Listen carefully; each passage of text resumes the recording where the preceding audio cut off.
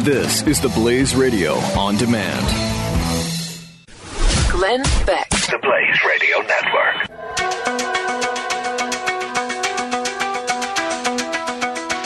For Bill and Hillary Clinton, it had been a wild ride.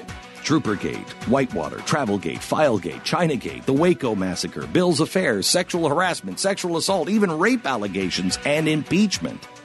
These were but a few of the scandals and controversies that surrounded the Clintons, even before Hillary's own political career even began. After being elected and having served as the junior senator from New York in the United States Senate, Hillary ran a failed campaign for presidency, losing a 30-point lead in the process to Barack Obama in 2008. President Obama then surprised many by nominating Hillary for Secretary of State. Upon accepting the nomination, Hillary said that she had been reluctant to leave the Senate, but the new position represented a difficult and yet exciting adventure.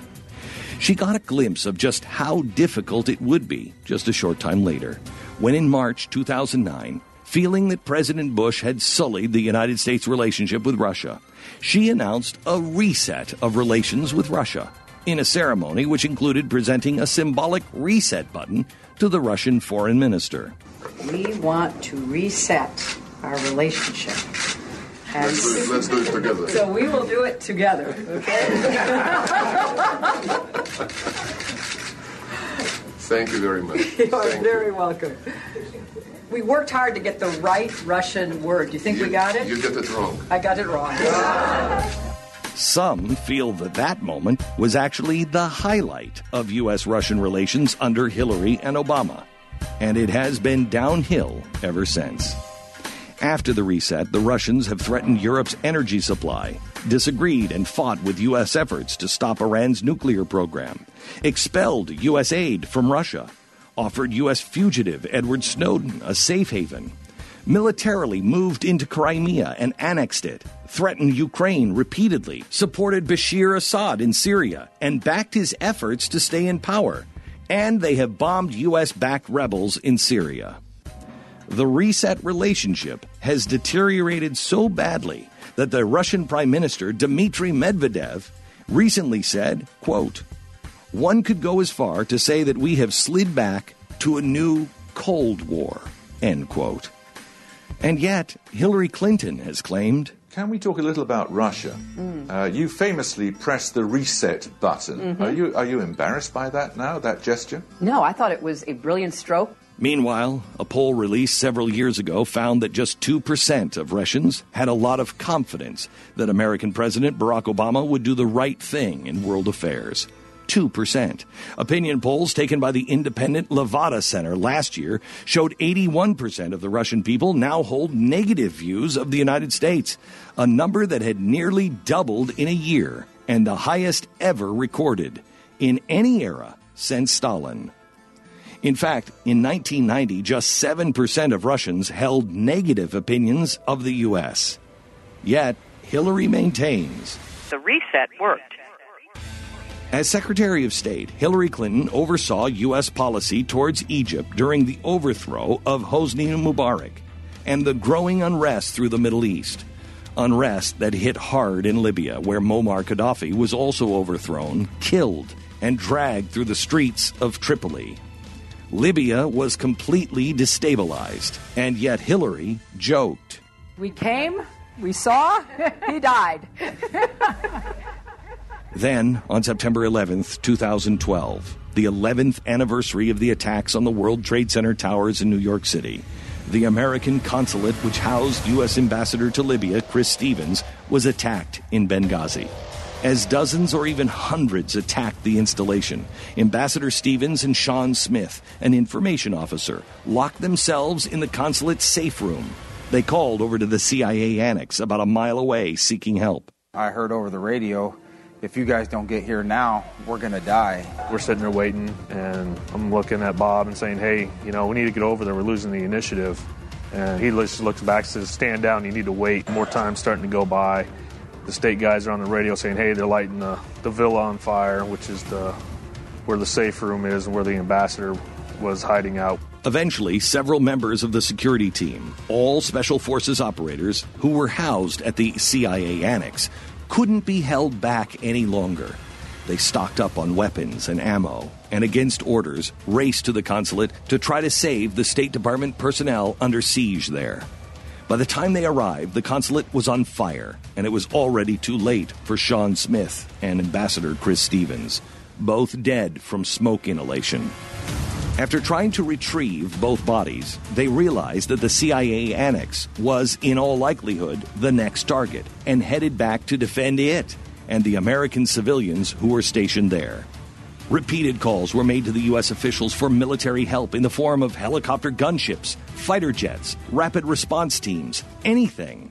6 men battled hundreds of Islamist terrorists through that night and over the next 13 hours in Benghazi. As the best-selling book and movie now show, help never came. Back at home in Washington, D.C., the president retired for the evening at 5 p.m., and wasn't heard from nor seen the rest of the night. Secretary of State Hillary Clinton never gave the order to send aid to the brave men battling for the lives of American citizens under siege in Benghazi. She said there were no American assets close enough to help them. We have since heard very differently from many sources who claim that help could have arrived within an hour. When it was over, 4 Americans were dead, in addition to Smith and Ambassador Stevens at the consulate. Glenn Doherty and Tyrone Woods were killed while defending the CIA annex. For whatever reason, the administration, including Hillary Clinton, lied repeatedly about what had transpired there. In Benghazi, that took the lives of those brave men. We've seen rage and violence directed at American embassies over an awful internet video that we had nothing to do with. It is hard for the American people to make sense of that because it is senseless. And it is totally unacceptable. It was also completely untrue. The internet video she was blaming for the attack had nothing to do with the attack. Time and distance have proven her words to be, once again, total lies. It was a terrorist attack, and everyone in the administration knew it from the beginning. Hillary wrote to her daughter, Chelsea, that night that the consulate was under attack from Al-Qaeda-like groups. They knew the entire time. Yet Hillary Clinton and the Obama administration continued to lie, including to the families of the brave victims of Benghazi. 3 of the families are on record as saying that as their loved ones' bodies sat at Dover Air Force Base days after the attack, Mrs. Clinton personally approached them and blamed the murders on this internet video. Even though we now know that just 2 days earlier she had told the Egyptian Prime Minister that the video had nothing to do with it.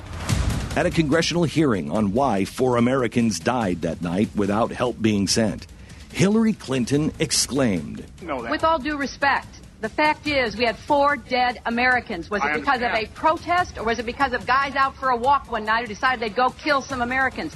What difference at this point does it make? It is our job to figure out what happened and do everything we can to prevent it from ever happening again. Then there was the private server Secretary Clinton had set up in her home for her State Department email business. So would she have sent or received any classified emails at her home? If so, wouldn't the Chinese and the Russians, or for that matter, little Timmy down the street, be able to easily hack into her private server? I did not email any classified material to anyone on my email. There is no classified material. So I'm certainly well aware of the classification requirements and did not send classified material. Some 1,700 classified emails showed up on her server, 22 of them top secret. She also wiped out, deleted 32,000 other emails that she deemed private. We'll never know what those were. Despite these facts and Hillary's blatant disregard for the rules and our country's safety, she is once again escaping the consequences of her actions. In testimony before Congress, FBI Director James Comey was asked by Representative Jason Chaffetz if Hillary broke the law by using her private server, and he responded with a disappointing answer. Did Hillary Clinton break the law? In connection with her use of the email server, my judgment is that she did not. Did you just not able to prosecute it, or did Hillary Clinton break the law? Well, I don't want to give an overly lawyerly answer. The question I always look at is there evidence that would establish beyond a reasonable doubt that somebody engaged in conduct that violated a criminal statute? And my judgment here is there is not. Chaffetz continued to grill Comey as to why Hillary would send and receive classified emails on her private server. The answer was revealed to be equally pathetic. So the question is very sophisticated. This is information that clearly anybody who had knowledge of security information would know that it would be classified. But I'm having a little bit of trouble to see how would you not then know that that was something that was inappropriate to do? Well, I just want to take one of your assumptions about sophistication. I don't think that our investigation established that she was actually particularly sophisticated with respect to classified information and the levels and the treatment. And so far as we can tell... Isn't she an original classification authority, though? Yes, sir. Yes, sir. How can Hillary Clinton, the Democratic candidate for President of the United States, not be sophisticated enough to understand the importance of the information she was handling? Despite the absurdity of that statement, the FBI recommended that the Justice Department not pursue criminal charges related to Hillary's use of a private server. A decision that, according to national polls, the majority of Americans disagree with. Somewhat linked to the email scandal are the questions surrounding Bill and Hillary's Clinton Foundation. During the testimony, Comey made an interesting yet vague remark about whether or not the two are related. Did you look at the Clinton Foundation? I'm not going to comment on the existence or non-existence of any other investigations. Was the Clinton Foundation tied into this investigation? Yeah, I'm not going to answer that. Only time will tell if the two are intertwined, as many unanswered questions abound about the Clinton Foundation. The first question is that there are seemingly unavoidable conflicts of interest. How did the Clintons' charitable work intersect with their for-profit speeches? How did their speeches intersect with Hillary Clinton's work at the State Department? Were there quid pro quos involving U.S. policy?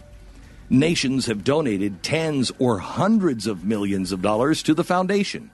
Did those countries expect anything in return? Another question concerns disclosure. When Clinton became secretary, she agreed that the foundation would make certain disclosures, which it's now clear it didn't always do. And the looming questions about Clinton's State Department emails make it harder to answer those questions. Foreign donations to the foundation were, in fact, the subject of an Emmy Award-winning author, investigative journalist Peter Schweizer's book, Clinton Cash. He claims, what's important to note is it was confirmed by the New York Times and the Wall Street Journal that there are multi-million-dollar non-disclosed donations that were made to the Clinton Foundation that were never disclosed by the Clintons. This is a direct breach of an agreement they signed with the White House. We're all familiar with the old expression, where there's smoke, there's fire. But it seems with Hillary Clinton, there's been enough fire to burn down the state of Alaska to the ground. But apparently, no one can ever quite see the smoke. Glenn Beck. This is the Glenn Beck Program.